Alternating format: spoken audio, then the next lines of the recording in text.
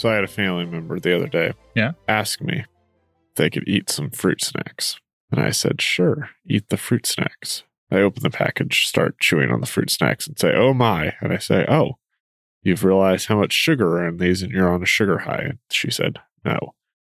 Then I said, well, you must be commenting on how dense these are and how difficult they are to chew. And she said, no. She said, these smiley faces on these gummy candies should not be marketed to children.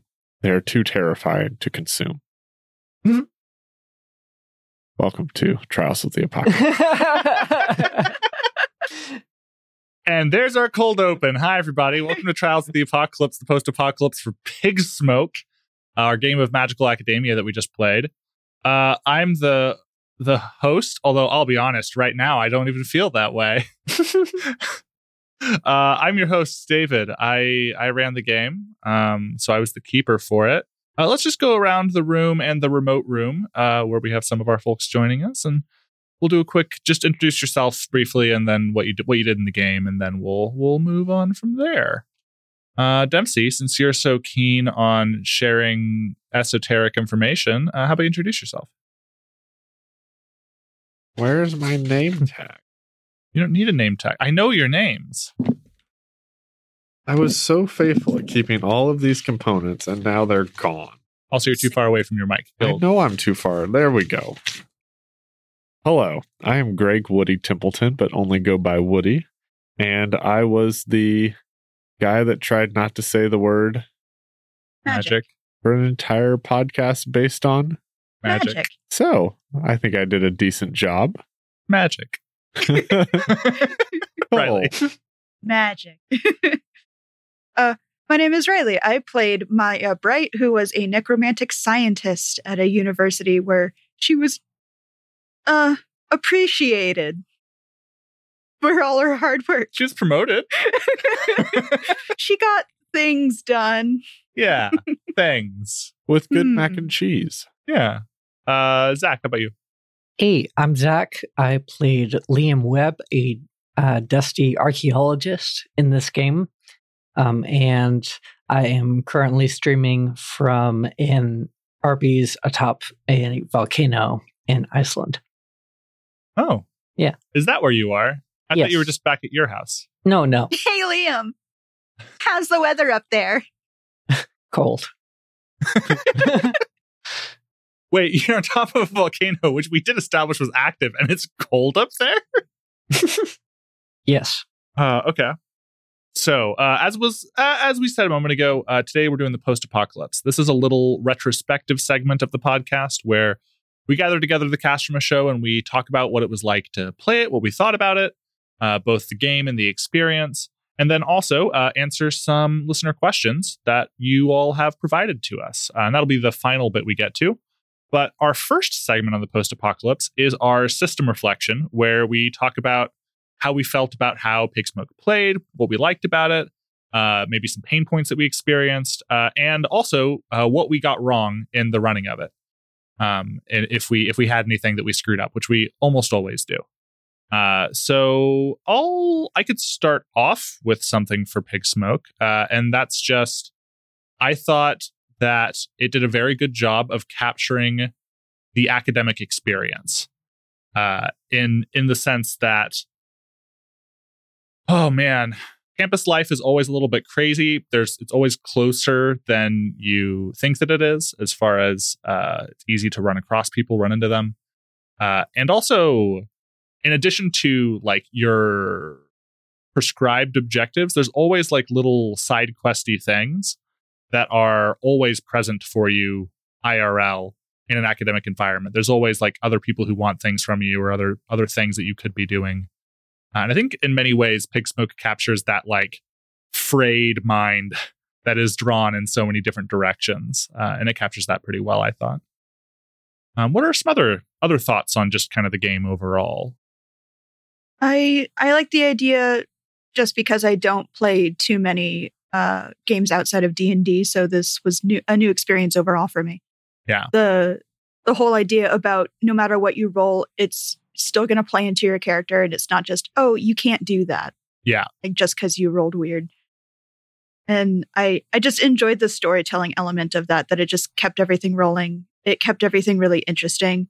And it didn't bum you out when it didn't go your way, because then something else happens. You're like, ooh, yeah, it could go that way too. And it can go lots of ways. Oh man, there's so many ways to make interesting consequences in the Pixsmoke universe. For sure. Yeah.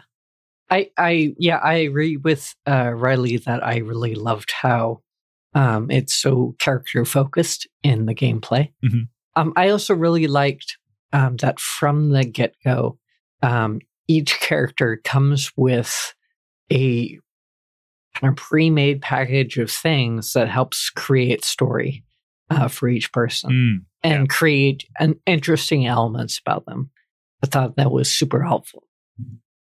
Mm-hmm.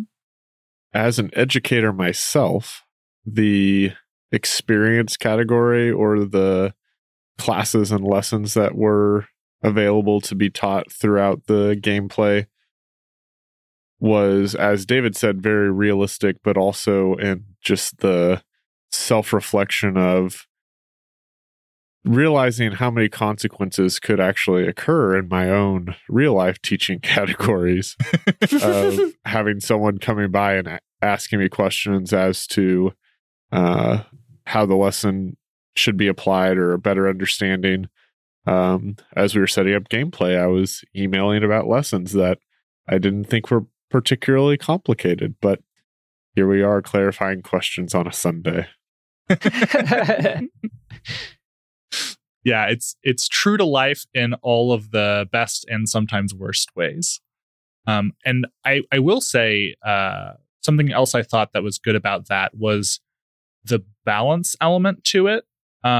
Like teaching was something that the game isn't about just teaching. It's not that all of the mechanics revolve around the classroom. It's just one facet of the professor's lives. And so it's handled largely by one move. And it has its own sort of arena of action and consequence. And that's not like the whole, it's not so narrow of a field. I think Pixsmoke by far is one of the highest level games we've played on the podcast. There are some moves that take you down into the moment by moment, but a lot of it is high level, and the role is just to kind of establish how something in a broad sense goes. And then it's up to the players to really, describe what happens and then deal with the impacts of that, whatever those consequences might be. Yeah, I also like that part where we got to choose where it goes. It's not that we had more control over the situation. It's just like it allowed for our narratives to develop our own characters. Yeah. And how we reacted into the story instead of it being told to us. Mm-hmm. Mm-hmm. That was fun. Yeah. One thing we always try to cover in this section is what we got wrong. I remember when I was editing, I was like, "Ooh, whoa, we did not get that." Oh, I know what it was. Research is another big component of this game that's actually handled by kind of a couple different factors, some playbook moves, and then of course the core the researching move. Blanking on the name of it right now. Delve Deeper. There it is.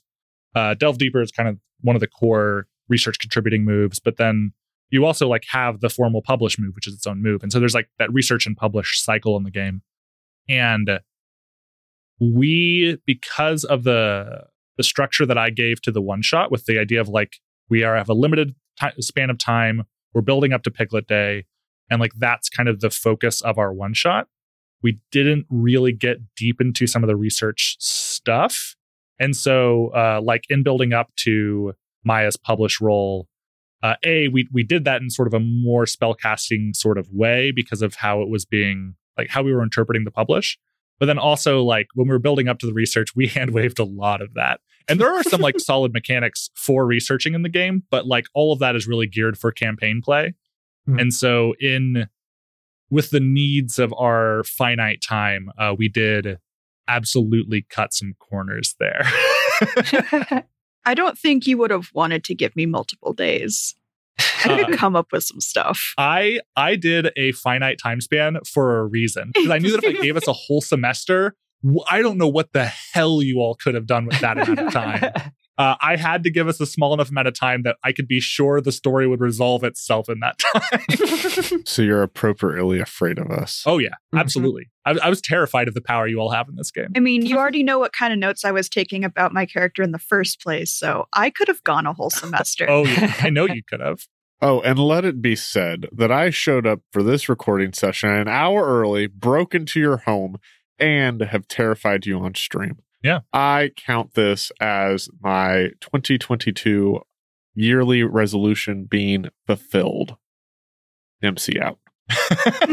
I would love if you just left the Dempsey out and then just walked out the door. I would, but there's too many cords around too many corners. Is there anything else anyone wanted to talk about the system before we move into like Stars and Wishes, which is more about like the story and all of that? Anything that's specifically shown to you or it took you a while to get or anything like that with Pig Smoke? Just in general, it was new to me, so I don't really have anything specific to say. It was new to all of us. We have a very strong habit on the show of playing things for the first time on mic, which has mostly served us well. I would say that I felt the game was fairly more complicated than others, and maybe the word complicated should be referred to as detailed. Yeah, in that we were able to put in all of these different characteristics and possessions and whatnot, and then it came down to this finite amount of time where, you know, my teaching assistant just up and leaves, or I don't really have that much time to talk to my therapist. And in some of that, it's the opportunity to narratively explore what's the rationale for this, as David so like preferably would have me as he would have so preferred that I did. But in my like back brain of like, let's make sure that this stays relatively on pace, as opposed to some other characters that we might have seen in other shows, such as Big Patty Pat. We, you know, you just throwing Pat under the bus right now. I'm looking for a reason to mention Big Patty Pat because I know that he works on the back end of things, and I just want to say, hello. Ain't no bus big enough to run him over. I just want to say that on live TV. Oh, that was good. For listeners who are not aware, Pat is 6'9", so he's a bus. He is a bus. He'd be bussing. So anyhow, I kind of let some of those things go in the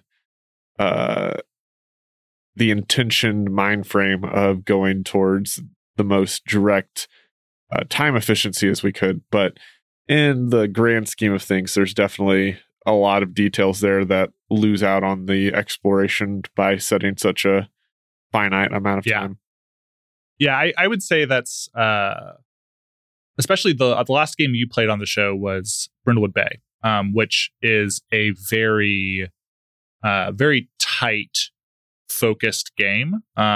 With great relationships, one of them being Big Patty Pat. Yeah, it's true.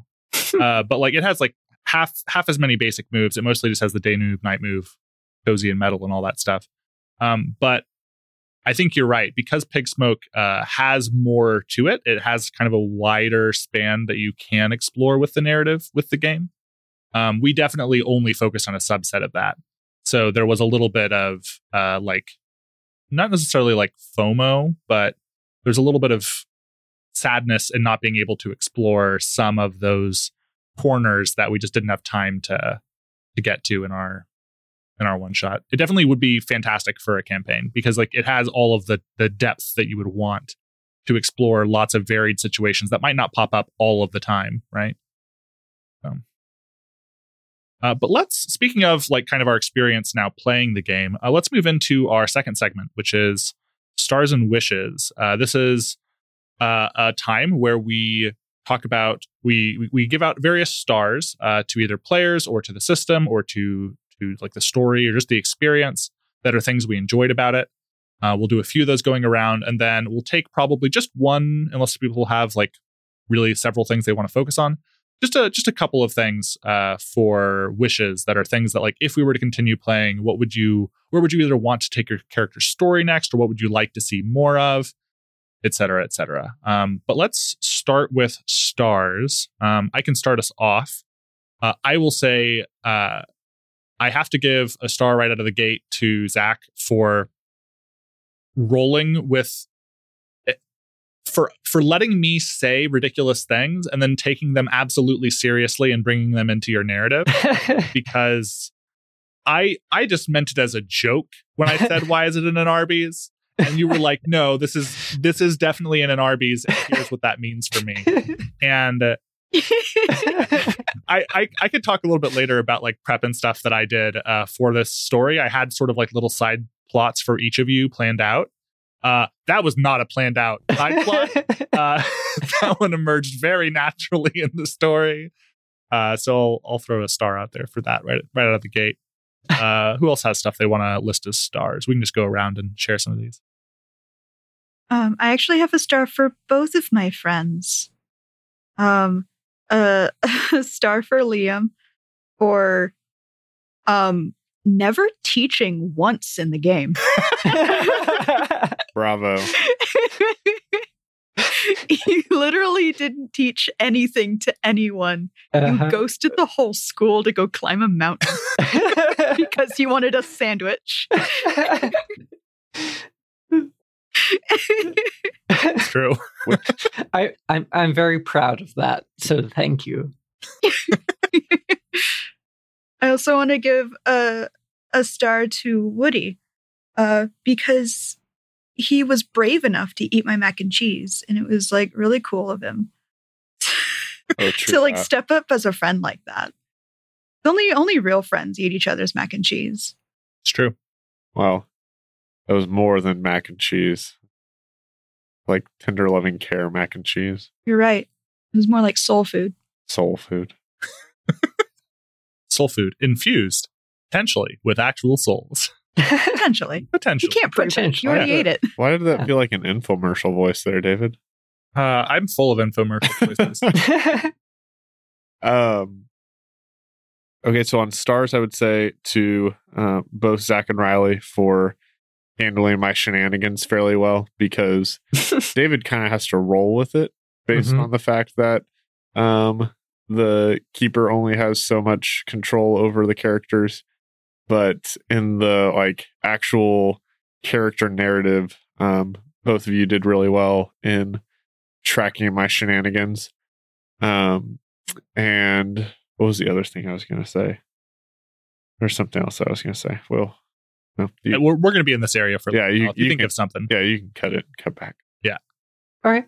In that same vein, a star to Woody for, just being unyieldingly Woody the whole time. I agree. Yes. There's in The Watch, Dana plays a character who is fairly obstinate and like grates against some of the other members of the squad, and like in a really important and valuable way to the narrative. And I think in some ways that's what Woody did with this, of just like being totally ready to just agitate everyone he's in a scene with, but in like a really fun way. Not in a like genuine way, but in a just like, oh God, that's Woody sort of way. That was really fun. Yeah. I don't want to buy your brand of Bluetooth. Stop asking me. I want to give major stars to both Riley and Dempsey for creating incredibly distinctive characters that were really compelling and fun. And I really, really want to meet Maya Bright. Maya just seems like the coolest human being. And I don't want, I really, really don't want to meet Dempsey. But I mean, no, I do want to meet Dempsey. I know Dempsey, but I don't want to meet Woody. But like Dempsey played Woody so well that I don't know. He was just a really fun character to watch and act against, and that was cool. And then to David Starr for letting me yes and us into oblivion. I take the only credit I take is that willingness, because I always love it when the players decide to just go, because it gives me somewhere to like I think with running a TTRPG, part of the joy for me is the unexpected. Like, I like having a framework that we can build out of. I don't like building from a totally blank canvas. That's why I like sort of more focused games like Pig Smoke, where it has like a very particular idea of its reach and setting. And I think that gives us a lot of space to then work inside of, which for me, I really like developing under constraints. So I think I really like that. But when you bring other people into the narrative building, like you're going to go to places that you don't expect. And so I love it when people just run, because I like being able to follow and make that journey more interesting. So that was a lot of fun with this game for sure. On a related note, a special star to Maya Bright. I mean, where do I put it? The hamsters? Just the pageantry of the day of Zamboni. Oh no, it has to. If you hadn't come up with the blow up frogs, if you hadn't done that, we wouldn't have had the clown in the finale, and that would have been a crime. Yeah, just your endless. We stand a terrified clown. I think what it was is I already have this aesthetic niche for like the cozy, creepy, for the abominable in everyday life. And Maya embodied that so fully, and brought it to every scene that she was in. Wow, you flatter me. So stars there for sure. Anyone else have anything in particular they want to point out or mention? Oh, big scar for Riley on the setup where we established Skeletor as the department chair. That was huge. That's so good. The ending there was just so good of Skeletor going, bye-bye. Huge star to Dempsey for, so the listeners may not really have heard much of this going in the background, but Dempsey had like extensive notes and lists and such of totally insane things, just unhinged stuff. And he managed to work it all in. And that's a super admirable thing. And I love it. And also just for making Woody a deeper character. That was kind of interesting. So props. I saw a side conversation over there for a second. What did you say, Riley? I said he was playing bingo with himself. Yeah. That's a great way of describing it. That's actually a good branching off into behind the scenes. Any lingering stars? Let's do behind the scenes real quick, and then we'll come back for wishes. How about that? I think just to echo, I think it was Zach that just said this, that the characters were really diverse, and that made it a really good vantage point of seeing all that Pig Smoke has to offer, because there was absolutely that one consideration early on where we were like, maybe we're all from the same department. Maybe we're all super similar because we need to know each other in some way. And then we decided to be like super diverse and spread across the university. And especially in the Liam and Woody scenario, almost like detesting of one another to the point of sending each other and having these weird backstories that weren't really fully explained, but hinted at with great passion and fervent dissent. It's like having the kind of tight co-working relationship where you know like what to expect from each other, but then having a personal relationship that, I'll be honest, by the end of it, I can't tell if it's on the mend or in shambles. Like, well, you know what it is?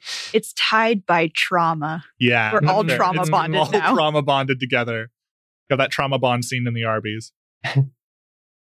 What is academia but trauma bonding? Just all the way through. Truly.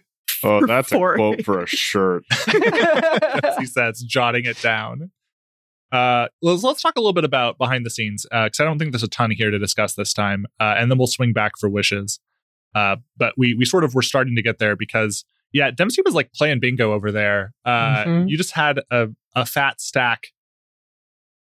We actually have a couple of listener questions that will be relating a little bit to that, so you don't have to go into all of that detail now, but just like for quantity, how many pages did you have notes on for that? I see you over there with your legal pad, and David's scared right now, watching all this paper fly around. It looks like 4 sheets, a couple of which are back Oh my to God, back. that's cute. I'm going with 5 pages. Oh my goodness. So after we did the setup, but before we played the game, Emma and I spent an evening and we talked about kind of what we liked in the Pigsmoke source book, what we kind of wanted to spend time exploring in the course of this one shot. And as part of that, we assembled a few like side stories for each of the cast. Things that we were pretty sure we'd be able to bring in, but we weren't confident. Of course, like for Woody, we had the stuff with your TA, with Burton. For Maya, it was the potential becoming the chair. And then for Woody, it was supposed to be the story with the glasses like having this attraction to being with the dean and what that might mean. What it means to enhance denizens from another plane, what it means to bring the world back into focus. Those things. And we did all that prep ahead of time. And I feel like trickling those into the game went pretty well. I was pretty happy with how all those stories helped carry us through the core narrative of Piglet Day. I was wondering what you all thought about that. Because I think there was a little bit of a concern in the setup. There was a little bit of a question of like, okay, we're going to build these characters, but then what are we doing? Sure. And after the first episode, and especially like as we got in, like started into the second episode's worth of recording, did you feel like you knew what was going on, even if you didn't know like where it was going? Absolutely. I would lean more towards no than yes. I would say that there's like absolutely a better understanding, but I think to the effect of the character bingo and the just character sheets that I was doodling on, the purpose of those was more so to say, I don't really know what's going on, but here are some goals to accomplish, just so that there was some intended structure there. Because I think when I'm looking at like a movie script or whatever, I have an idea of what the plot is. And so that plot guides the character development. Without that real plot of we're ending at Zamboni Day or Zamboni Day. Zamboni Day. It was Piglet Day, the day of the Zamboni. The hockey vehicle day. Without that type of component to it, I'm not really sure what I should be aiming for. And so I think the bingo card is what kept me on track of staying in the Woody headspace, and then in the Woody headspace responding to things as they were unveiled or rolled. Yeah. It was so for you, it was like, I'm not sure where the game is going to go, so I'm going to create my own set of objectives so that I know that my character is consistent, even if you don't know what narrative your character is being built in. Yep. That like, okay. What do you think, Zach? So in the setup, I didn't really set up Liam with a specific goal in mind, but I did try to define what Liam would not be. So I knew he would not be doing a lot of teaching. And I knew he would not be doing a lot of administrative stuff. And I put him in a department that's very focused on like arcane research and that kind of stuff. And so I knew generally Liam would go that direction. And then I also set up Liam with his 3 artifacts that all talk to each other. I was hoping we would get a little more like dumb banter humor, which we definitely got, and I super appreciate you doing the voices for all of those and creating characters for those. That was great. And then when you threw out the Arby's thing, I was like, oh yes, it's all coming together. So I think that answered the question. Yeah. No, I think you got it. Yeah. This was an interesting one where the character designs and then how they came to be expressed. It was very fluid, I thought. Which was fun. I had a lot of fun with it. Anything else kind of behind the scenes-y before we talk about wishes? I think I'm trying to think if there's anything else like that the audience wouldn't really know about this was definitely one of those games where we kind of like just left it all on the floor, so to speak. I mean, there's not so much for my character that was left to be discovered necessarily. There's just like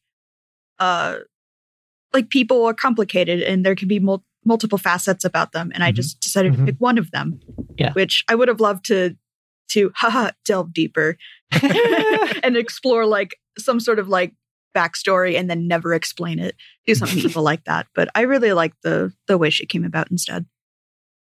Yeah. I would say that our last recording, which was just the Piglet Day episode, right?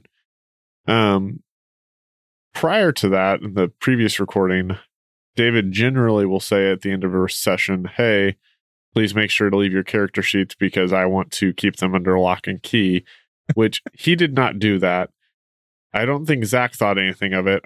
I definitely intentionally was like, time to freak David out and take my character sheets with me because that way I can study them a little bit more, because I think we get to the wishes component, I have a few things to say there. But in doing that, as we prepared for the Piglet Day recording, David was frantically scurrying about looking for wherever these character sheets could have been, did not express to anyone his great concern and terror that they had all just been lost in the void, and then printed out new character sheets for everyone, to which we then arrived, sat down, some of us on time, some of us not, and not naming any names. Set out the new character sheets, and we're all like, what are these for? And he's like, well, I lost yours. And we're like, no, we all took them with us. And you could just see the look of surprise on David's face of, do you understand how much time and energy and stress was developed under the understanding that I had lost your character sheets and we were going to have to potentially start from scratch on the final episode? Yeah, and the extra nugget there is we usually try to do all of our recording as close together as possible. But what ended up happening was in 2 days, we got through part, but not all of the story. And we were just sort of tiring out on that second day. And so we'd done this before where we saved recording the finale for after we sort of got there in the edit. So that way, when we were recording the finale, we could refresh ourselves with what the audience knew and then just sort of start from there. And that's what we did with Pig Smoke. So we were recording the finale months after we'd recorded the rest of the game. And so my office had already sort of like reverted back to normal, stuff. I'd cleared out space. And so when everyone came back for the recording day and then I couldn't find the character sheets, I was like, oh no, we're already going to be starting late because people who are not being named directly were late. But on top of that, I have to reprint the character sheets. We have to fill them back out for the final. It's like, we're going to be using these character sheets in this finale. And yeah, as it turns out, everybody was actually prepared and had their own. So my error. Normally I do hold on to them, but yeah, that's a fun behind the scenes detail. I'd forgotten about that. Let's talk about wishes. If you could do something a little bit differently for next time, or if you wanted to continue your story in some way, or that's the sort of general vein. What are some wishes people have? Let's do one, maybe two of these if you have them. Dempsey, it sounded like you already had some, so we could start with you. Sure. So I feel like with Diana from Brindlewood Bay, I really thought long and hard and struggled with what does a Grandma Lily figure or elderly woman sound like. And with Woody, I had more of an idea of what I wanted to do in terms of just kind of characteristics, but I didn't really ever settle on a voice that I liked. And so even up until the initial recording, I was still kind of just like kicking around ideas. So I feel like there was just a opportunity there that could have been better capitalized on. I don't know if it was like necessarily undercapitalized, but there's one wish there that I had. And then the second wish I would say is for anyone that hasn't realized where the inspiration for Woody came from is based off of the coroner in the TV show Psych. And so some of those bingo ideas come from things that he said. And Psych being a TV show I thoroughly enjoyed, I'd originally planned for myself to go out and just watch a handful of episodes and then mark down some of the witty things that he puts in there throughout. But ultimately came down to just a handful of compilation videos that there's fewer than you would expect for him on the YouTube channel. So I got a handful off of that, but I remember having a ambition for a much larger bingo card than I ended up making. Actually, there's a listener question that's about inspirations for the characters. So we'll get into more of that after Wishes. Yep. Riley, how about you? Anything you had for Maya or for Beyond? I wouldn't consider it like a regret or something that I wish I could have done instead. Mm-hmm. It's just kind of a shame, I get really excited when I'm invited to this game and I'm told to make a fresh character that's going to be this teacher. I'm just like, cool. I'll put her together. I'll put together her outfit. Nonsense she likes to talk about when other people are around and they get annoyed about it. What are her hobbies. Mm-hmm. And I have 2 full notebook notes all over the place, and it outlines every single class she's going to teach, every the list of tools that you give to your students before they come back in August, like Kleenex and crayons and stuff. But it's like candles, biomaterial, incense bowls. 65% of my notes revolve around her not even working with zombies. Mm-hmm. I had her in not even close to necromancy. I had her in evocation and spirits. And I was so pumped up to start that. And then the first thing out of my mouth was zombies and skeletons. And I'm just like, all right, I guess I'm going this way. And I have no notes about that. Let's make it up as I go instead of using my week's worth of research over here. But that just makes me think maybe I should just write her in other scenarios and just use this. Yeah. Maybe for webtoon purposes.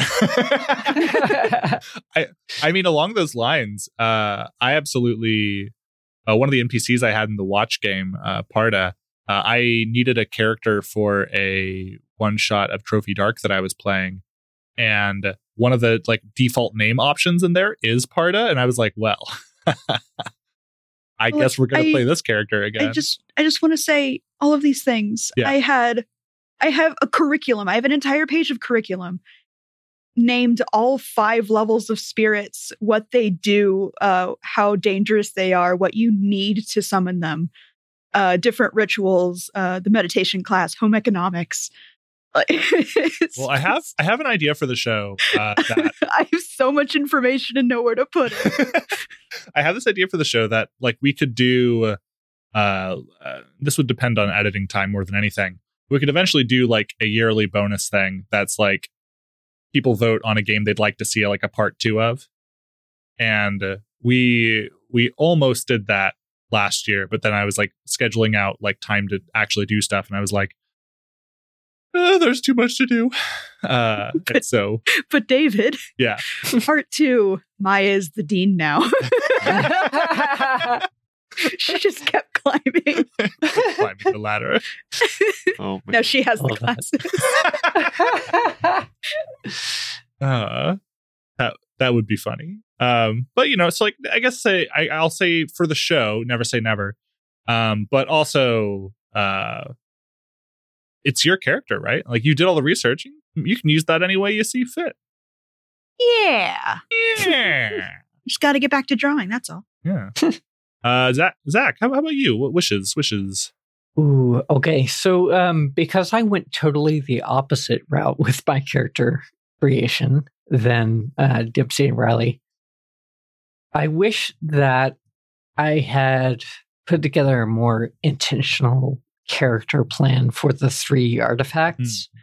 I also wish that I had developed some kind of concept of the research that I would want Liam to be doing, and some kind of rough outline of the timing of the research and the work that would need to go into that.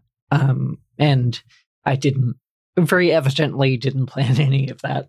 And so while we definitely got the memes out of it, there wasn't as much depth to the work that he did or to the artifacts as characters. Those were still I was glad they were there. I'm glad you put work into them. That was a good comic effect, but I wish I had developed more. Yeah, they definitely went very Three Stooges. Yeah. Sort of sort of very, very simple, straightforward background humor. And they definitely could be explored more as characters. I'd be very curious. This is another one of those games where I came to the other side of it and I'm like, like you could almost do a series of little one-shots that's just kind of a one-on-one with each of the characters and just sort of explore, that'd be so cute. A semester in life or something, and get more time to flesh them out. And like some of their, in the case of like Liam, flesh out some of the accoutrement, some of his items he has. Yeah. And just like spend a little bit more time with them. Cause I feel like each of you had very rounded characters that could be explored in a deeper way and have something interesting come out of that. So yeah, I guess it's kind of a star, kind of a wish, a little bit of both. Sure. We have a lot of fun listener questions this time. I'm going to move us along just because I want us to keep to pretty close to time for our recording today. And there's lots of interesting stuff to talk about. Let's pull up the question. And if you're listening to this section of the show and you're like, oh man, I wish I could have submitted some questions, we accept them via Twitter and via our Discord through the Cast Junkie Discord server where we have a channel. We are always accepting those. You can really drop us those anytime during the arcs, but we specifically collect them at the end after the finale is aired. So if you want to give us questions for the next time around, feel free to do that. But for now, we do have a handful of fun ones. Our first one is from Maya of the Monsters Playbook, who recently we got to meet here in Kansas City because they came down from Minnesota. And also, they just have an awesome show, and we've gotten to record a thing with them that was on Sarah's channel. And Sarah does stuff on Twitch. I was a Monster of the Week one-shot that Johnny of Monsters Playbook ran. Maya was in it. And it was a lot of fun. Anyway, this is all to say Maya is a human who exists. And Maya has a question for us. She asks, what was, if any, the inspiration for each of the Professor PCs? And we've already heard a little bit from Dempsey for Woody. Anything you want to add to that? Yeah, so... yeah, he says, flipping through the pages on his legal pad. That felt fitting. So there's two things that I would say there. One of them being somewhere in school, I learned that the trick of humor is a violation of expectations. Mm-hmm. And so in doing that, I looked for ways that humor could be generated as, in a lot of ways, the listeners are going through this with us, just kind of finding out what's the next thing that David has envisioned for us. Mm-hmm. But also in that, in what I find personally entertaining are storylines that are avoiding cliches or just the general predictability. So in a lot of ways, I struggle with watching like superhero movies because it's like, oh boy, the superheroes got themselves in a terrible plot. How will they ever save themselves? Oh, look it, the world is saved. And so in that type of storytelling, I'm looking for ways to provide that lack of cliche or lack of predictability and bring in some of the unexpected storylines to both challenge the acting in what's going on, but also in providing what I've just said in that nuance, novelty, and lack of predictability.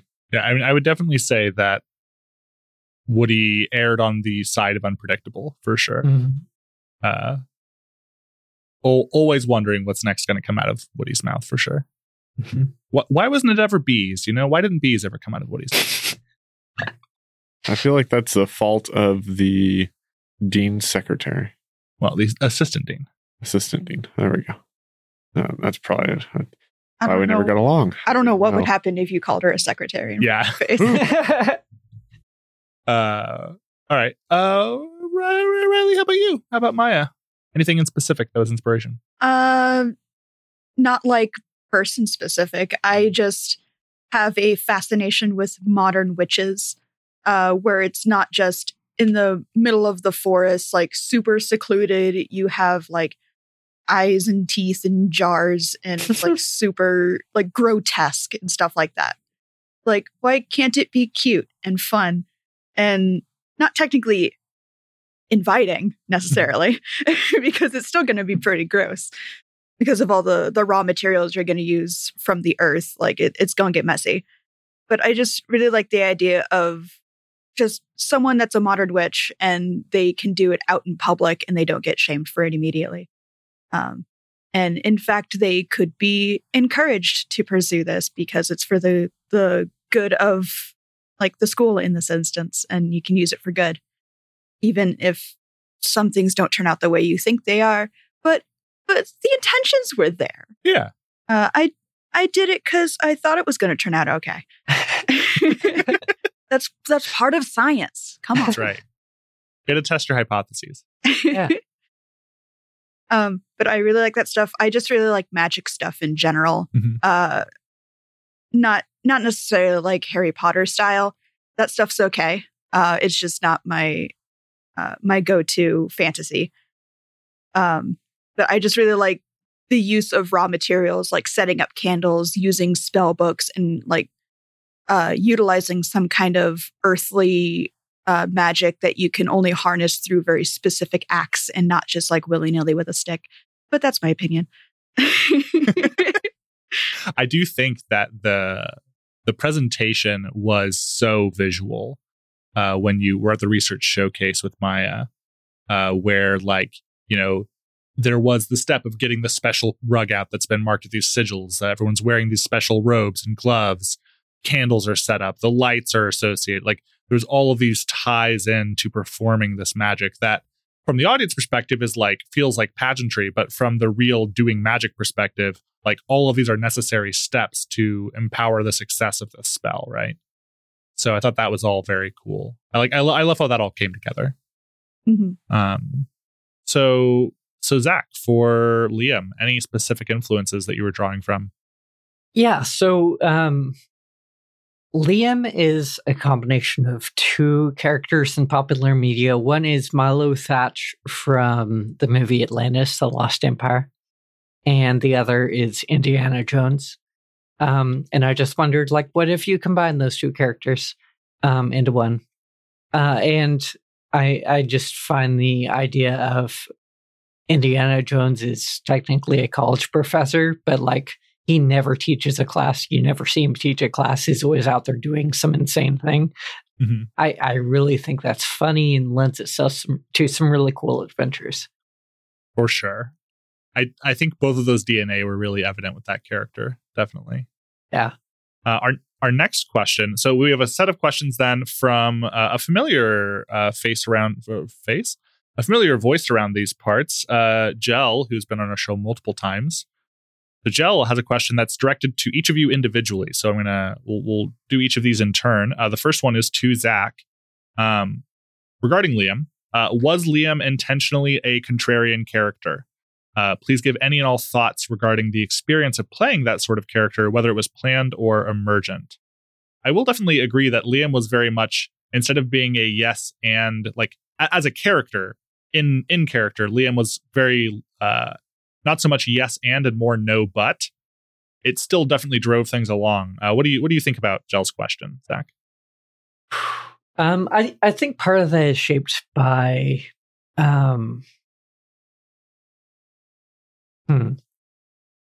I think I was a little bit less comfortable with figuring out the details of Liam's character, especially early on. And as a result of that, I was much more hesitant to just like grab onto things. Mm-hmm. And that built momentum over the course of the game that made Liam that kind of character. It just made it easier to jump straight to that. There was also, I think a lot of that was just informed by Liam's interactions with Woody. And that a lot of Liam's interactions were with Woody, and because they are so dramatically different in the way they are as characters, it made sense for them to not get along very well. That's very true. I hadn't thought about it that way. Yeah. Question for Dempsey, still from Jell. Now that you've been on Toda twice, I'm sensing a theme that in general you speak in bizarre metaphors. Is this a coincidental character choice, or is that just who you are? Either way, I would love to know how this character trait developed.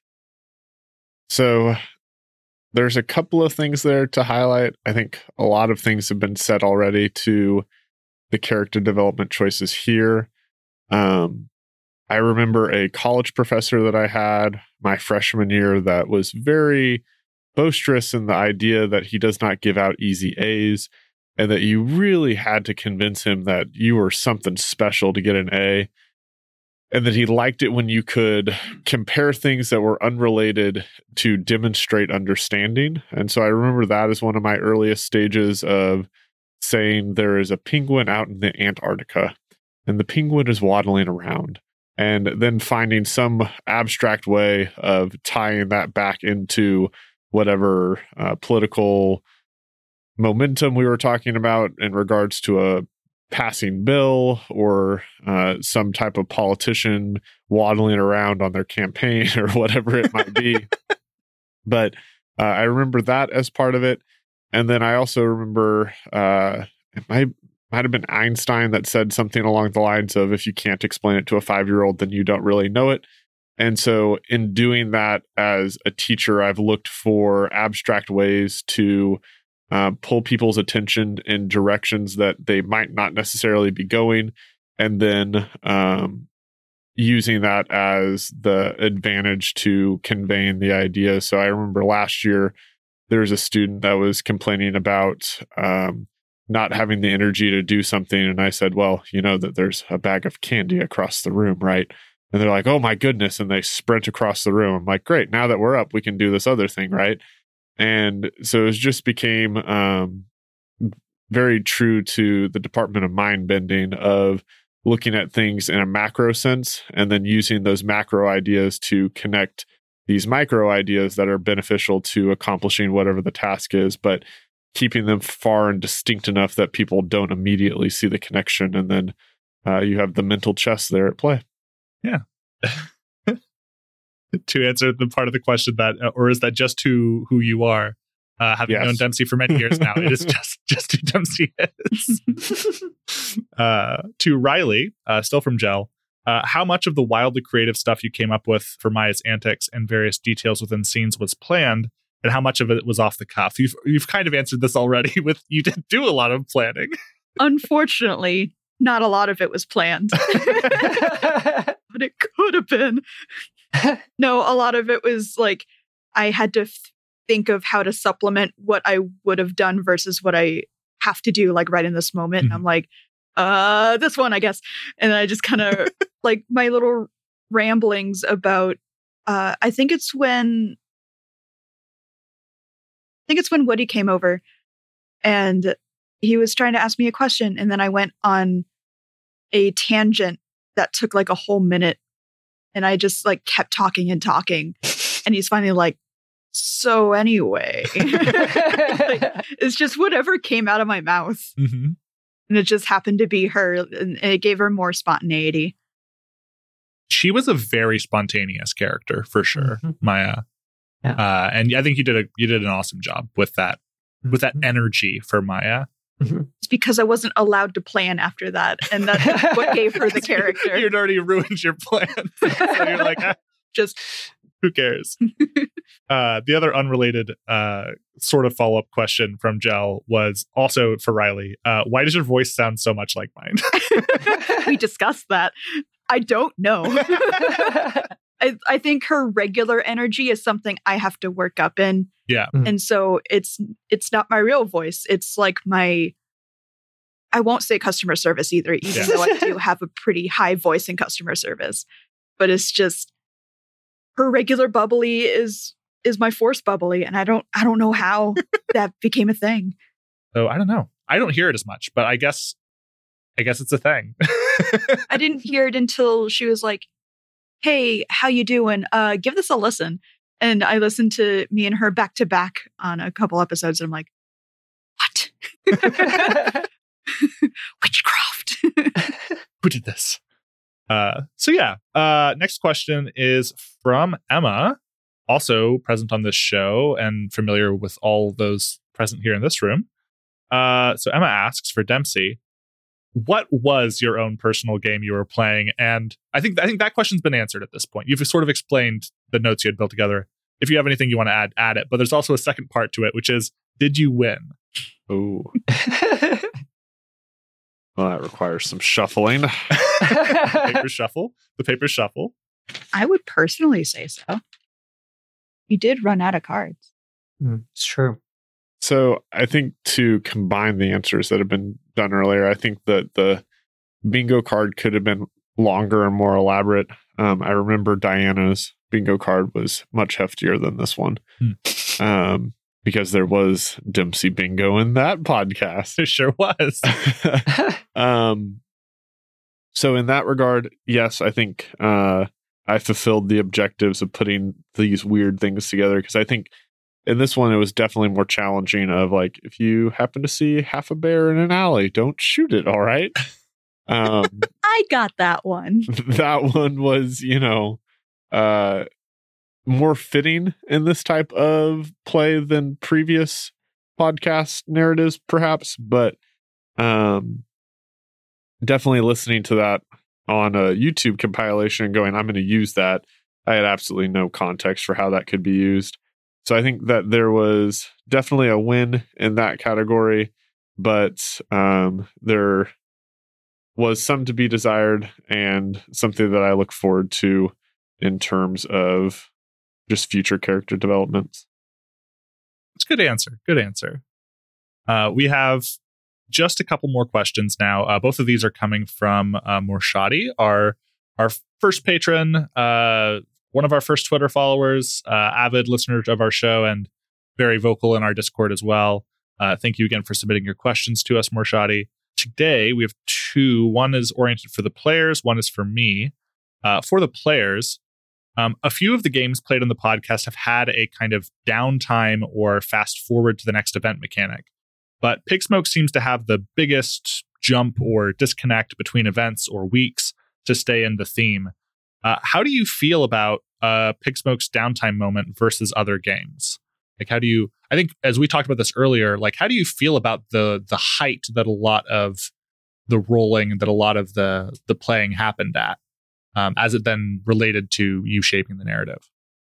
This can be for anyone to answer as they see fit. I think it also plays very true into academia, because there are times where you're definitely in the moment and days are hours in between, and you're just there, you experience everything, and then you blink and you're already in midterms, and it's like, uh-oh. Yeah. Like, it legitimately happens like that. So I think it's just very true with every time we cut, it's because we get so focused on our in-character developments that they themselves lose track of time.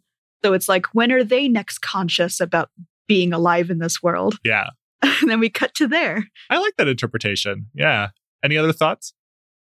I likewise think it works very well as an accurate interpretation of how time works in academic spaces.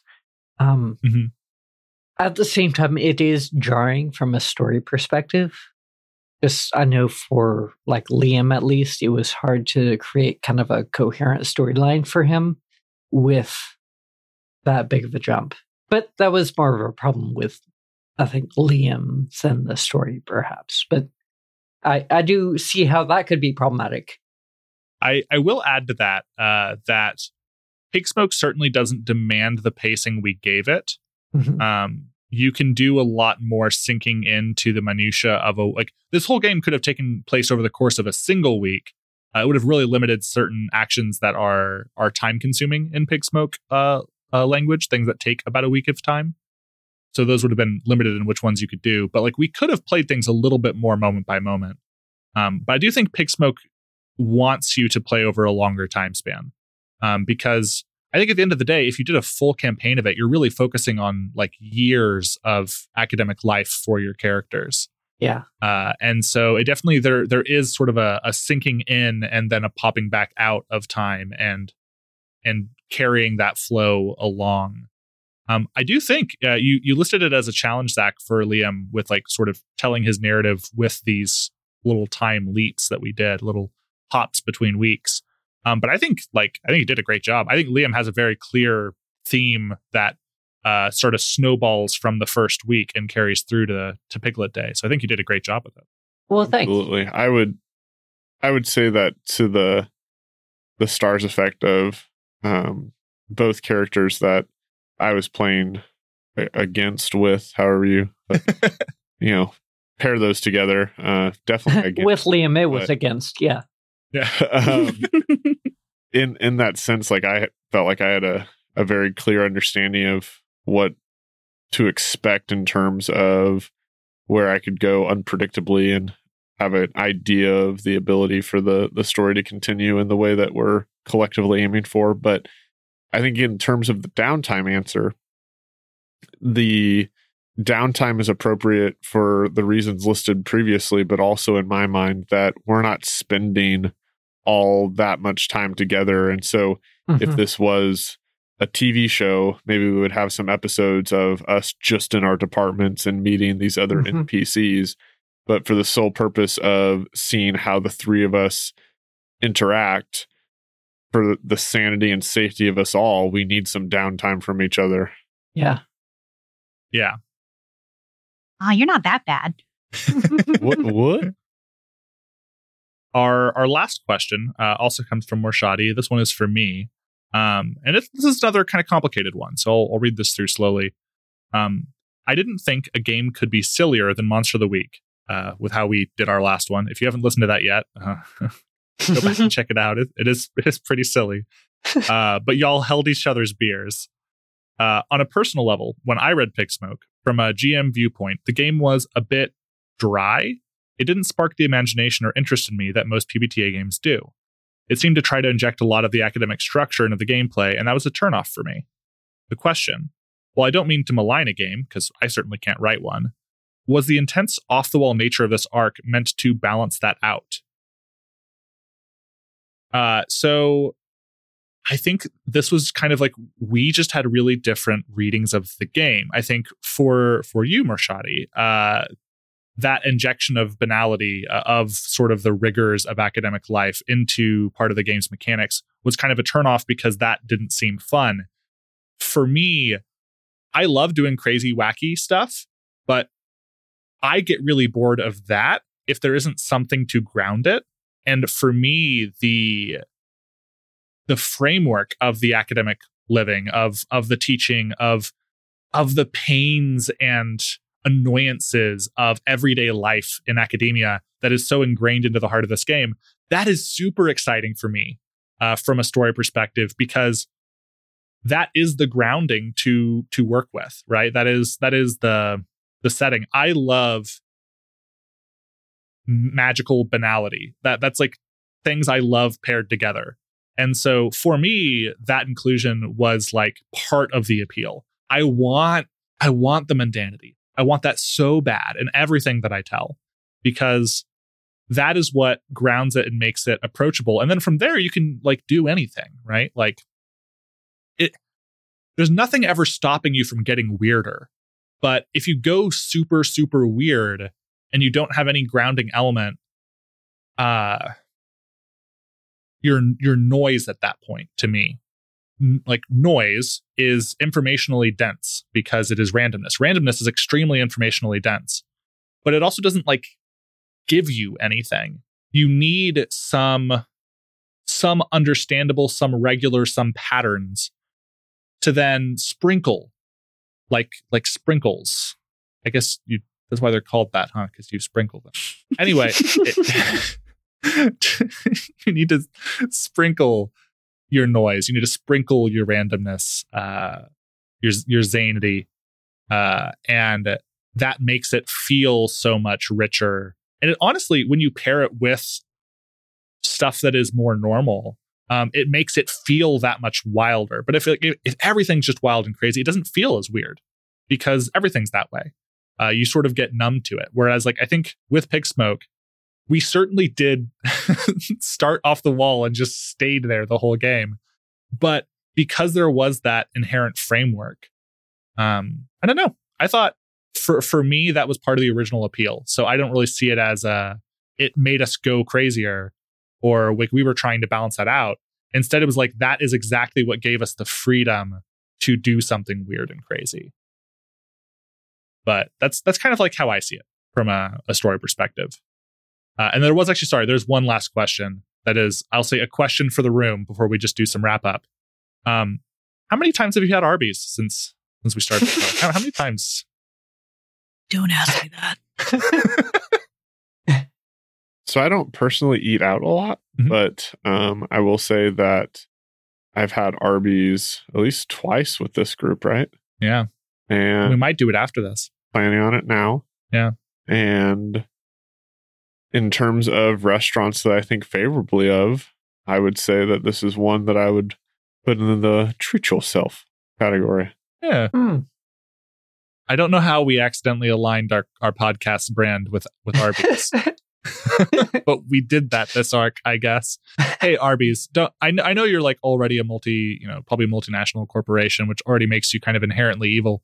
But like, don't do anything especially bad and besmirch our name like that. We've gone out on a limb here for you and said all these nice things about you. Keep making tasty roast beef sandwiches at a cheap price, and bring back the barbecue and do nothing else forever. That's my request. And how about I completely soil what you just said, and my actual opinion about Arby's is I only like their curly fries. Nothing else is really that good. Hold on. But I'm also really not that much of a meat person. Mozzarella sticks. I'm not a fan of the seasoning they use on it. Interesting. Speaking of seasoning, did you know, this is me taking your podcast. Oh, no. Did you know that KFC only follows 11 people? Yeah, they're all this seasonings and spices that they use on their chicken.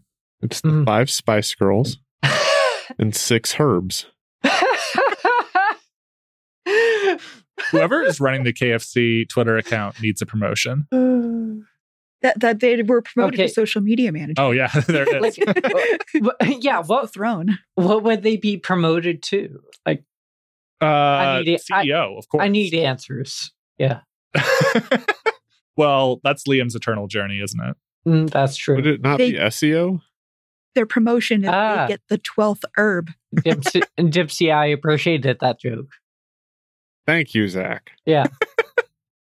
It's weed. Weed's the herb. David doesn't even know what I said, but he's okay with that because I say so much. It's true. Dempsey, if I listened to every word that came out of your mouth, I don't know where I'd be at this point. We'd have a whole new podcast. We'd be at an Arby's. That's right. We're at Arby's right now. I will say that the amount that I think about Arby's and have been to Arby's with friends has increased exponentially since this podcast started. I do get tweets and messages in the Discord now every time anyone who listens to our show goes to Arby's. Yeah. And I don't know, that's fun. It's like, like checking in with your friends and they're like, hey, I had Arby's today. Like, oh, cool. That's good for you. I'm proud of you. Live your life. I'm going to take a picture for Twitter and do hashtag Toda. Hell yeah. Oh, wait. Yes. Well, and you need to tweet at the Nihilist Arby's account too, because they might get into it. They could get into Toda. Yeah. Hey, Nihilist Arby's. Sponsor us. Listen to Pig Smoke. Eat Arby's. Eat Arby's. All right. We are officially out of time for this. So let's wrap ourselves up here. Thank you for listening to this arc. It was a lot of crazy fun. I gotta plug all of our special thank yous here at the end. Chris Longhurst wrote Pig Smoke. Super fun game, and we've just spent the whole time talking about it. We of course played it, had a lot of fun with it. So thank you so much for writing this and for also getting that the banality of magic is fun. And I know had a lot of fun with it here on the show. Thank you to our cast, Dempsey, Riley, Zach. It has been a total pleasure playing with you in this game. A Toda pleasure. A total pleasure. Thank you to Emma, who helped me do a lot of the forethinking and writing for this game, and getting prepped to run it. I think this one went really smooth as far as our games have gone. Like, this one went real smooth, and that is mostly thanks to that prep with her. So thank you to Emma. Any other people I need to thank, especially? The Academy. I would like to thank the Academy. I would like to thank J. Jonah Jameson for giving me the voice for the Dean. I'd like to thank BJ. I'd like to thank BJ for having a dumb name. For being surprisingly cool with clowns. Yeah. Thanks, that clown. Oh, yeah. For being surprisingly cool with You named BJ. the clown, Riley. Do you remember what his name was? Did I name the clown? You did. You did. You offered the name. Oh, no. You shouldn't let me name things. Thank you to the clown for existing and for making those sweet, sweet balloon animals. And thank you to listeners like you. Thank you to everyone who listened to this arc and enjoyed it along with us. It's been a lot of fun. Thank you to of course, thank you to our patrons who support the show. It helps keep the lights on. By the lights on, I mean pay for the hosting fees and the various music and sound effects and stuff that we incorporate in the show. So thank you all for that.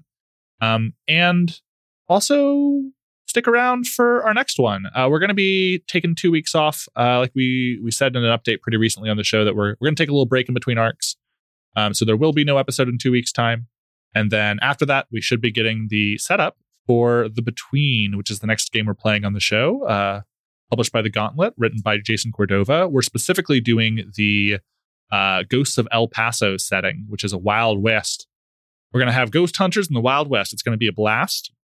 And that should come out essentially a month roughly from today, to four Wednesdays from now. We've been having some issues behind the scenes with getting that all recorded and working out. So that might see some delays. Just monitor our Twitter, monitor Discord if you want updates for when that's going to come. But that will be coming to you this October, probably. So we look forward to sharing that with you then. Thank you so much for joining us. Everybody say goodbye. Goodbye. Goodbye. Goodbye. Bye now. Goodbye. And that's it. That's a wrap. That's the post-apocalypse. Yay, goodbye. Oh, yeah. Sync the mics. All right. Just We'll figure it out. disjointed clapping over Discord.